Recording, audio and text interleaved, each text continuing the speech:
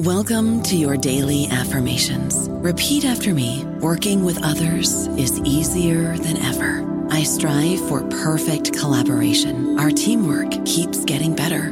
Yeah, affirmations are great, but Monday.com can really get you the teamwork you desire. Work together easily and share files, updates, data, and just about anything you want all in one platform. Affirm yes to start, or tap the banner to go to Monday.com. Lucky Land Casino, asking people, what's the weirdest place you've gotten lucky? Lucky? In line at the deli, I guess? Aha, in my dentist's office. More than once, actually. Do I have to say? Yes, you do. In the car before my kids' PTA meeting. Really? Yes. Excuse me, what's the weirdest place you've gotten lucky? I never win and tell. Well, there you have it. You can get lucky anywhere, playing at LuckyLandSlots.com. Play for free right now. Are you feeling lucky? No purchase necessary. Void where prohibited by law. 18+. Terms and conditions apply. See website for details. Hello, everybody. This is Marshall Poe. I'm the editor of the New Books Network, and I'd like to tell you that we have a new and improved website. It has 2 new features that we think you'll love. One of them is a vastly improved search engine, so that when you type in keywords, you'll get a bunch of episodes really quick. The other is the ability to create a listener account. And in that listener account, you can save episodes for later listening. So you can create a kind of listening list. We think these features are neat, and we think you'll enjoy them. Please visit the site today.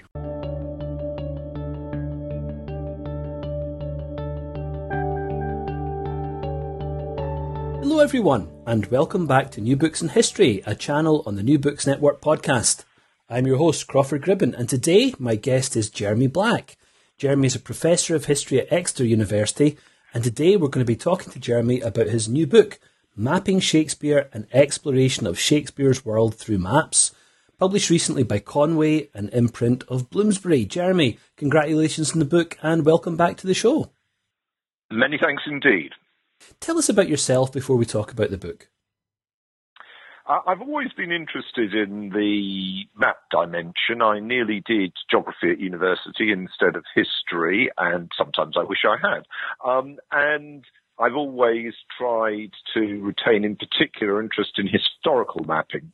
I published a number of books in the mid-90s, particularly Maps and History and Maps and Politics, and I edited the Dorling Kindersley Atlas of World History, and I taught for many years at Exeter a course called Maps and History, in which I looked at the mapping of the past and the problems of mapping in the past. So producing a series of books, and I've done one on mapping of cities, one on mapping of war, one on mapping of naval warfare, one on the mapping of fortifications, producing a series of books in which I've looked at past maps and tried to write sensibly about the topic from the perspective both of a historian and of the perspective of somebody who's actually in his life had to produce an atlas. I think that was a sort of particularly original and interesting perspective. Now, you've long been interested in cartography, as you've just mentioned, but you've also been interested in Shakespeare. What made you decide to bring these two interests together in this book? Well, I like to sort of, you're right, in fact, I think we discussed it on this network, England in the Age of Shakespeare. I like to try and think outside the box.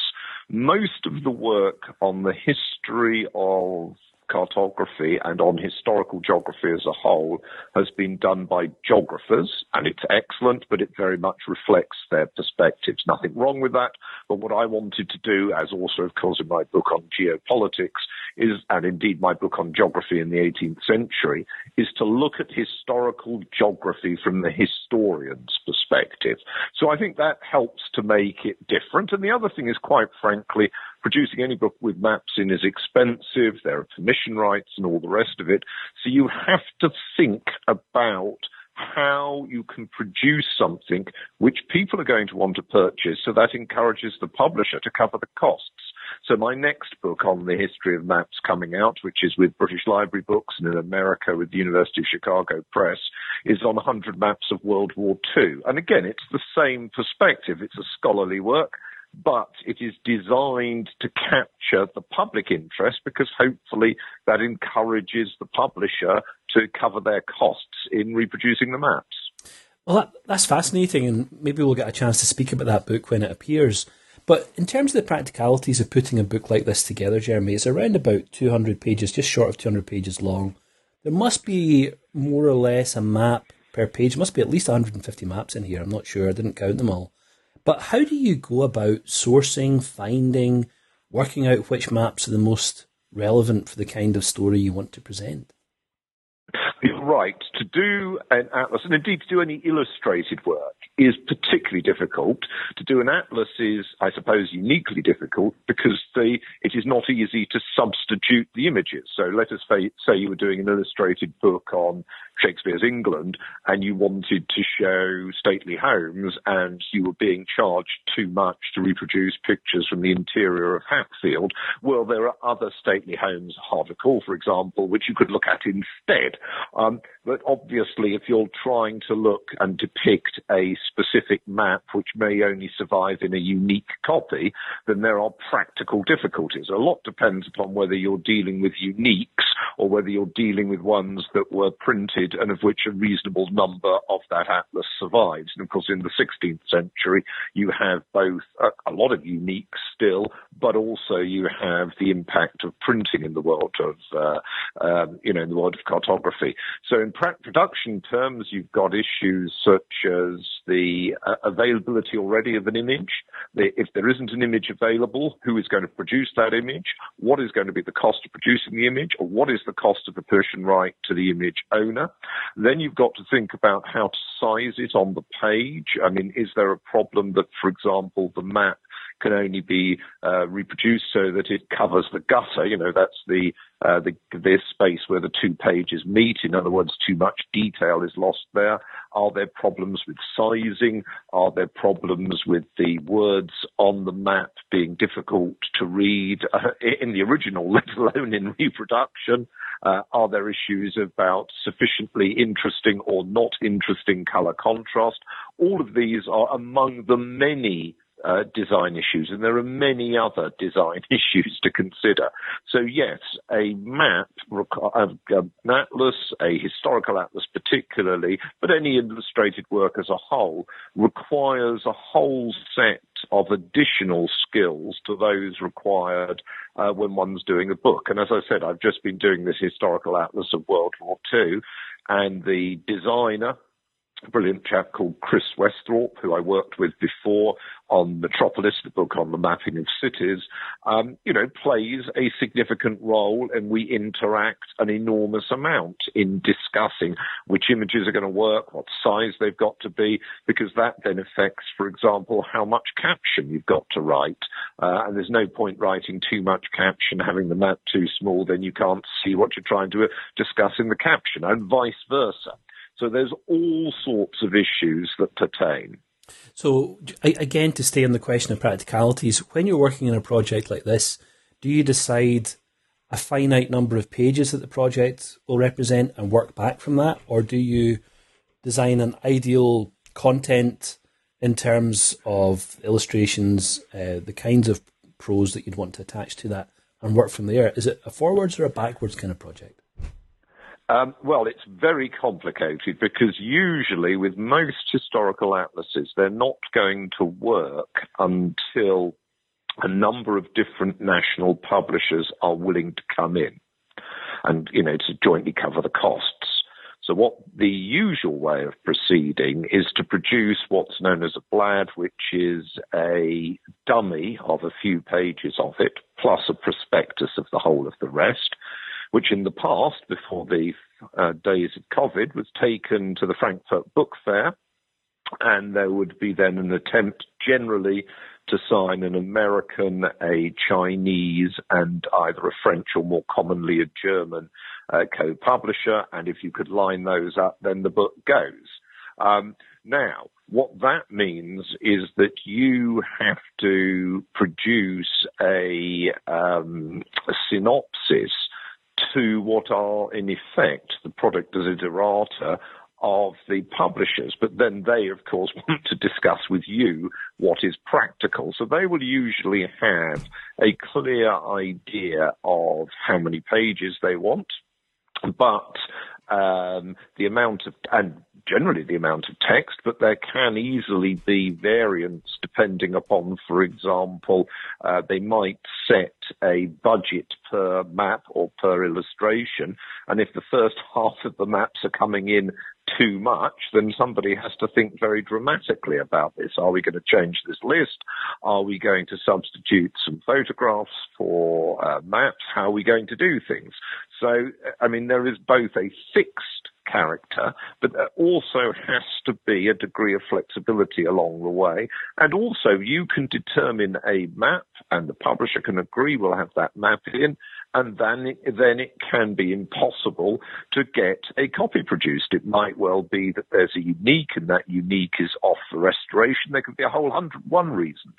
So you have to be prepared to be flexible.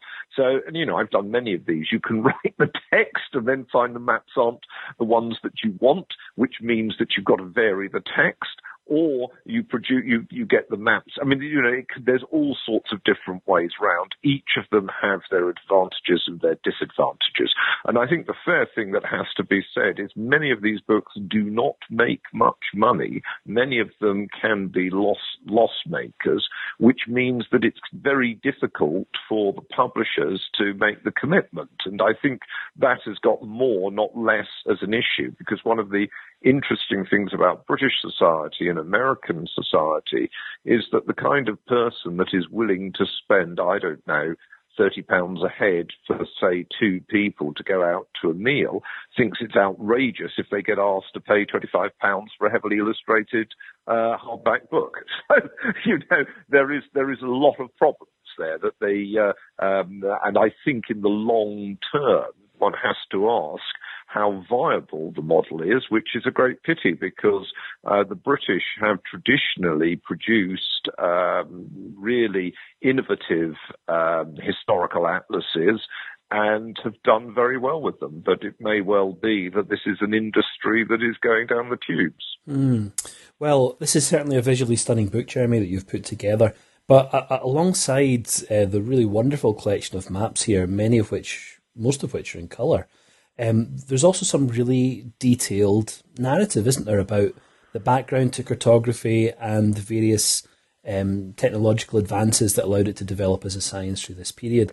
Tell us a little bit. Yes. Well, can I just say, I think that's really important because my own view, and I hold this view very strongly for all illustrated works, is that you should always be trying to engage both the intelligence of the reader and their visual interest, and to be interacting them. So a lot of illustrated books, quite frankly, don't work for me because they're just glosses. They're just, you know, they're, as it were, cookery books without any sophisticated discussion of food.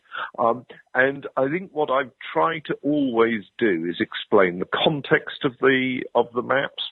And as you say, in the 16th century, there are a whole series of technical changes. There are a whole series of contextual changes.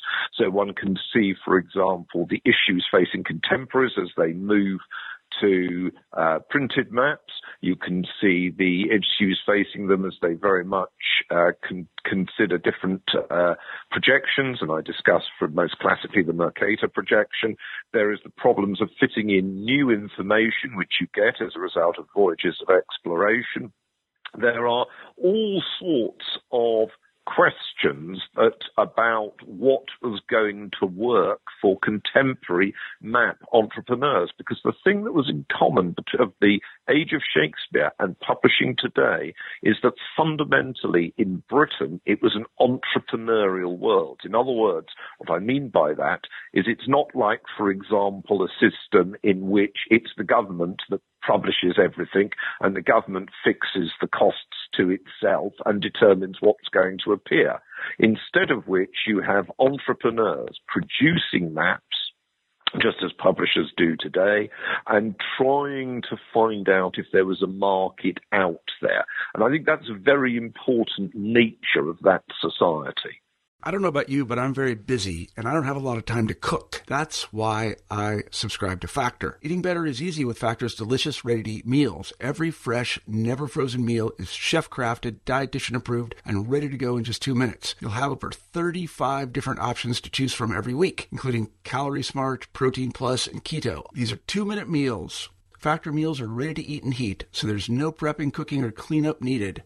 They're flexible for your schedule. Get as much or as little as you need by choosing your meals every week. Factor is the perfect solution if you're looking for fast, premium options with no cooking required. Sign up and save. We've done the math, and this is important. Factor is less expensive than takeout, and every meal is dietitian approved to be nutritious and delicious. Head to factormeals.com/NBN50 and use code NBN50 to get 50% off. That's code NBN50 at factormeals.com/NBN50 to get 50% off. And of course, that reflects Shakespeare as well, one of the great entrepreneurs of the period, which we might talk about in a second or two. Before we do, though, tell us a little bit about the state of cartography or the state of geographical knowledge around the turn of the 17th century. Well, cartography in, shall we say, 1600 in the European context, because there's a separate tradition, for example, in China, but cartography in the European context is one in which printing has changed the economics of it. So instead of a previous situation in which there would always be a unique map, it could be hand copied, but you can never hand copy something to be as a precise fashion. Instead of which you get repeated images, which is what you've got with printing, and the kind of standardization of a visual image that comes with it. I think that's quite important as an aspect of printing. There is the idea that maps are there for utilitarian purposes, because people want to know about the world they're in, but they're also there as a consumer product. You can think slightly into the 17th century of Vermeer's painting, in which there's a map of the Low Countries in the background as a kind of wall hanging, a decoration. This is what you should have. And, you know, I have in the book some of the Saxton maps. Some of those maps were purchased so that people could look at their county, but they're also purchased so you could put it on your wall, you could display your virtue as a knowledgeable local figure who understands and is interested in the county which he lives in, and the same for those people who go in for urban mapping. So that it works in a utilitarian fashion, it works as a part of the world of knowledge, it works as an aspect of a sort of consumer society. So we have in this book, we have maps of the world, all the way down to maps of a single village. We have maps from England, maps from across Europe, maps even from China. But we also have maps of the skies, maps of the moon, astronomical maps. What's going on with those texts? Well, you're absolutely right. I mean, in fact, if you then look at the Indian mapping tradition, and the best source for that is the Schwarzberg edited volume in the History of Cartography, the great American project. If you look at that, you will find that astral mapping is the key element insofar as we know from the surviving sources from India, because he makes the point there may be more maps to find. But astral mapping, human beings' location, vis-a-vis the, as it were, the solar system, vis-a-vis the forces that are believed to be affecting them. So this is a world of, without being disparaging, this is a world in which your astral signs, the zodiac, are all going to affect you, and therefore you need to understand that world. So, and I try and link that, of course, in the book with a whole series of, if you like, cultural, ideological, theological, the sort of worlds clashes, forces, all of which relate to the locating of human beings, and in particular their souls, as part of a bigger spatial location. And that, of course, is engaged also in Shakespeare's world. I mean, Shakespeare is very much somebody who is willing and happy to depict the world of warring elements of good and ill playing a major role on the earth, with human beings being thus affected. And in a sense, there is that element to cartography, and including mental cartography, which of course is is really Shakespeare's speciality. Most of the maps he depicts are not physical maps, though he does discuss physical maps, but they are essentially psychological maps. And that is always an important element of cartography. So to give you an idea of a Shakespeare discussing a physical map, as I mention in my book, there's the map that is used when Percy and Mortimer and Glendower are supposedly partitioning England in the reign of Henry IV. Now, what's interesting, I mean, there's no evidence that they did use such a map, but what is interesting is that by the time you are producing a play about that 200 years later, it appears perfectly reasonable to assume that these individuals would have sat there with a map, because you have a much more carto-literate society. So for Shakespeare to extrapolate his modern society back into English history seems entirely reasonable. Now, it's fascinating you mentioned there, Jeremy, that maps are really about power, spiritual power, political power as well. We've got a number of really interesting texts in the volume here. The Ditchley portrait of Elizabeth I, where she is standing on a map of England, the Villagers' map of Bassingham from the petition of 1629, which I mentioned before.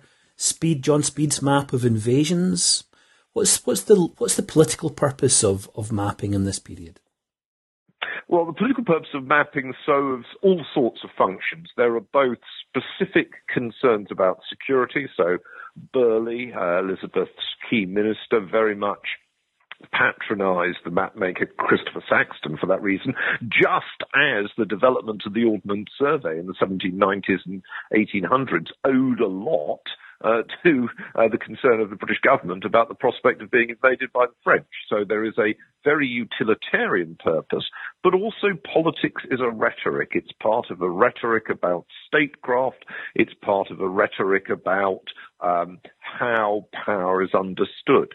So you correctly refer to the Ditchley portrait, in which Elizabeth's grandeur is in part expressed by positioning her on the map.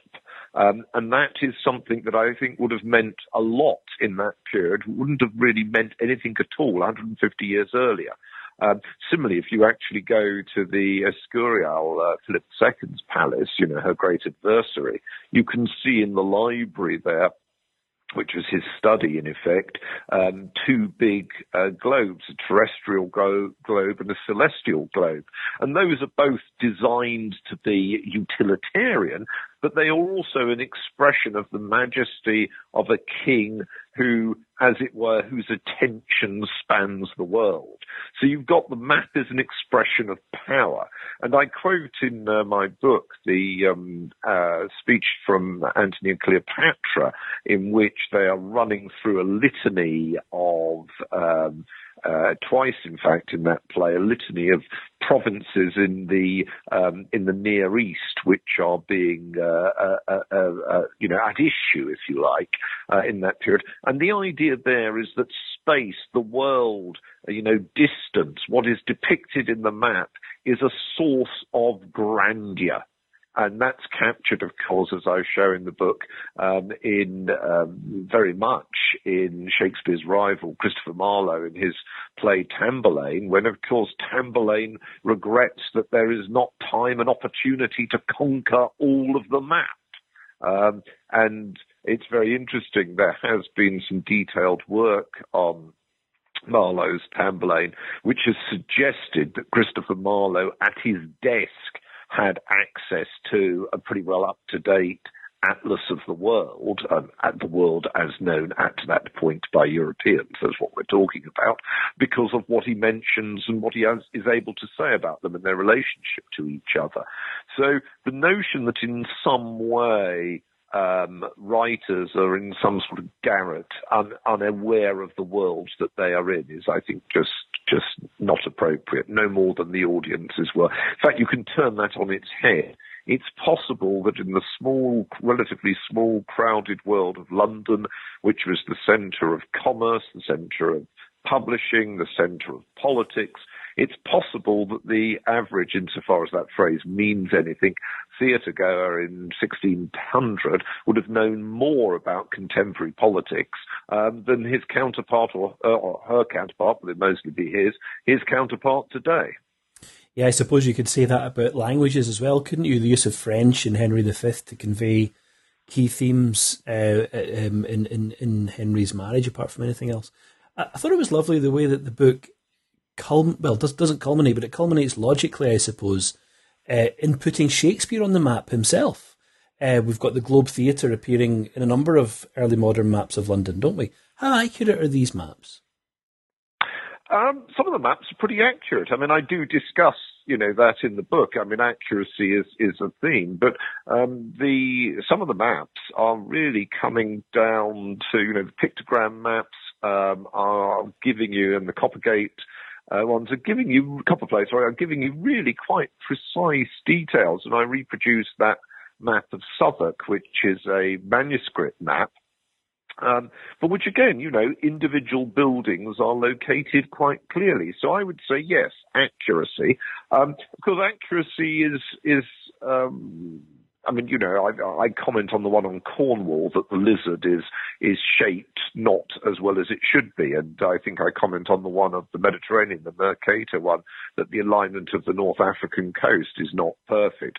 So I'm not implying that there would necessarily be a matching of modern standards of accuracy, but accuracy itself always faces problems. In other words, let's talk about modern accuracy. If I produced you an A to Z map of Belfast where you lived, and you'd say, yes, that's absolutely perfect. They've got all of the road details absolutely right. And I just said, yes, but your A to Z map doesn't give you any idea of the underlying topography, in other words, height. It doesn't give you any understanding of the actual height of the buildings along these roads, whether there are buildings along these roads.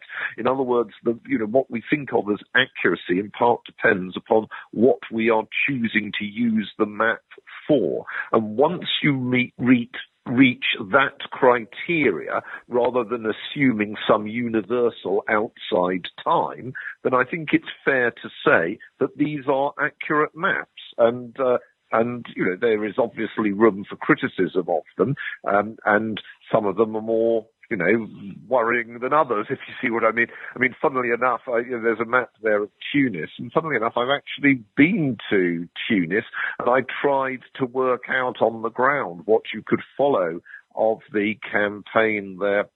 There was fighting there with the European invaders in 1535, and then again in the early 1570s, and it is not easy. But on the other hand, I'm not sure how easy I'd have found it producing a map at a distance of Tunis. I mean, the maps that you see of London, I mean, one of the problems is the problem of perspective. Are you going to go for a aerial shot, and then what does that do in terms of distortion? So in the case of the Coppergate map, which is, an early large-scale printed one from about 1553 to 1559, what you've actually got is pretty good because it is producing rather like small wooden houses, although they're not wooden, obviously, the individual images of the houses. So that gives you some sense of accuracy that you don't get if you've got a map on a different scale. And the Copperplate is a very good scale. You don't get that detail if you've got a less good scale, because you simply cannot do that. On the other hand, if you look at the Copperplate one, it would have caught you. It's not exactly a map you could have carried around with you. Well, of all of these maps, Jeremy, stunning as many of them are visually, which one's your favourite? Well, I liked the map of Cambridge, not so much because I was an undergraduate there, but actually because I rather liked the pigs in the corner eating the acorns, and I thought that was rather nice. I liked the bird's eye view of Vienna during the siege in 1529 because I found that was good. I've always been attracted by Oriental maps. I've always been attracted by those. So I thought those were interesting. I mean, one of the things I found really exciting about this atlas was the ability, as you said, to produce different images at very different scales, which captures what the potential of that period is, but also captures, as it were, the excitement. So you've got the map by Plancius of the East Indies in 1592 and the Matteo Ricci map of the world in 1602, which was commissioned, in fact, by the Chinese emperor, the Wanli emperor. Now, what's interesting about those are these are maps in which people are struggling to decide what are they going to show. How are you going to do it? Because obviously information is one, and you cannot check it readily. You've got often, as it were, scraps of information which you have to sit together. So the Plancius map interests me quite a lot because I think, if he takes New Guinea and he shows the northern coast, which of course they knew a bit about, he doesn't show the southern coast. Good for him, because they didn't know it. And I've always been of the opinion that the best thing, if you don't know, is don't show. I like that. I mean, he puts on the map the woods of the period, the spices. He has some of the, in the sea, he puts sort of rather large fish.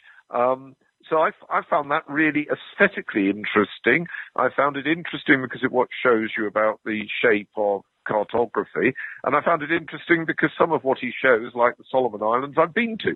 So I was actually interested to, compare and to think what it must have been like to try and produce a map of that in that period of things that, by the nature of things, were really on the edge of the known European world. I also liked the opportunity to, scrutinize Shakespeare from all sorts of matters to do with geography. I mean, some of them are amazing. I mean, the Comedy of Errors, when Dromio of Syracuse describes Nell, the kitchen wench, as no longer from head to foot than from hip to hip. She is spherical like a globe. The assumption is that everybody in the audience will know what one means by comparing somebody to a globe. And that sort of thing that I found really interesting. So that, as it were, language which relates, not necessarily specifically to a map, but to measures, to distance, to the way in which the world can be imaged like a globe. There is a lot of it in Shakespeare, and I would like to think that my book is extraordinarily valuable for anybody wanting to read Shakespeare, as well as for anybody who's interested in historical cartography, and indeed in the world of the 16th and early 17th century. And it certainly is. Well, Jeremy, it's been a lot of fun chatting with you today, talking about your new book, Mapping Shakespeare, an exploration of Shakespeare's world through maps. Before we go, can you tell us a little bit more about this World War II project you mentioned earlier on? Yes, that's due out this autumn. I mean, British Library Books have published a number of books, 100 maps on, which are maps of the contemporary period. So all these maps of World War II are contemporary maps of different stages. And what I've tried to do, because I write a lot of books, but I don't believe in doing a book unless I can be original. So instead of doing the usual plonkety stuff in which you start in 1939, or if you're looking at Asia, 1937, and you move on through stages, I instead have split it up. So there's a section on geopolitical mapping, a section on strategic mapping, a section on operational mapping, a section on tactical mapping, a section on mapping in newspapers, a section more generally on propaganda mapping, and a section on retrospective mapping. So that includes things like the 1947 Michelin map of the Normandy beaches. And I found that really fascinating. It gave it a very different flavour to me, and I think it makes it a very original book. And one of the great problems, if you are trying to engage with the audience as intelligent people, is you do know that a lot of them are jaded against the publishing world that often serves them up exactly the same sort of stuff. And I'm afraid there are too many historians, I'm not supposed to mention them, of course, but many of them household names, who essentially just serve us up what we already knew and could already see 5, 10, 15, 20 years ago. Well, that sounds like an interesting project. I look forward to seeing it when it comes out. Jeremy, thanks for your time today. Thanks for writing this book. and thanks for being willing to come onto the show to talk about it.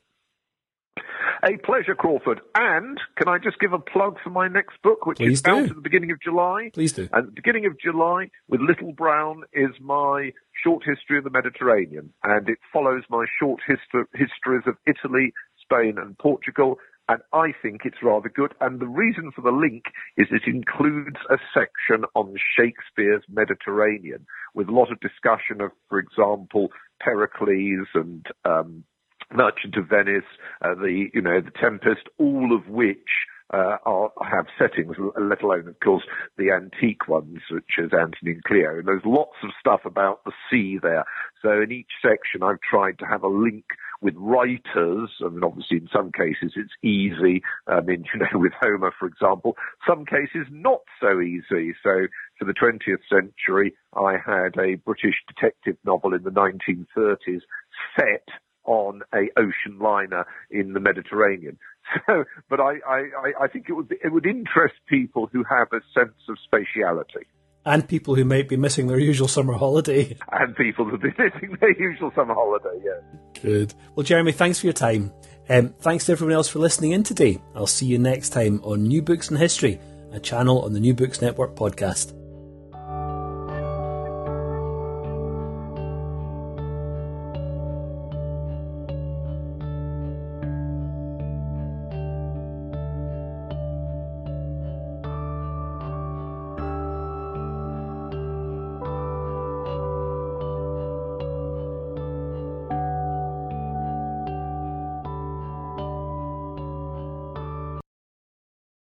Judy was boring. Hello. Then Judy discovered ChumbaCasino.com. It's my little escape. Now Judy's the life of the party. Oh, baby, mama's bringing home the bacon. Whoa, take it easy, Judy. The Chumba life is for everybody. So go to ChumbaCasino.com and play over 100 casino-style games. Join today and play for free for your chance to redeem some serious prizes. ChumbaCasino.com. No purchase necessary. Void where prohibited by law. 18+ terms and conditions apply. See website for details.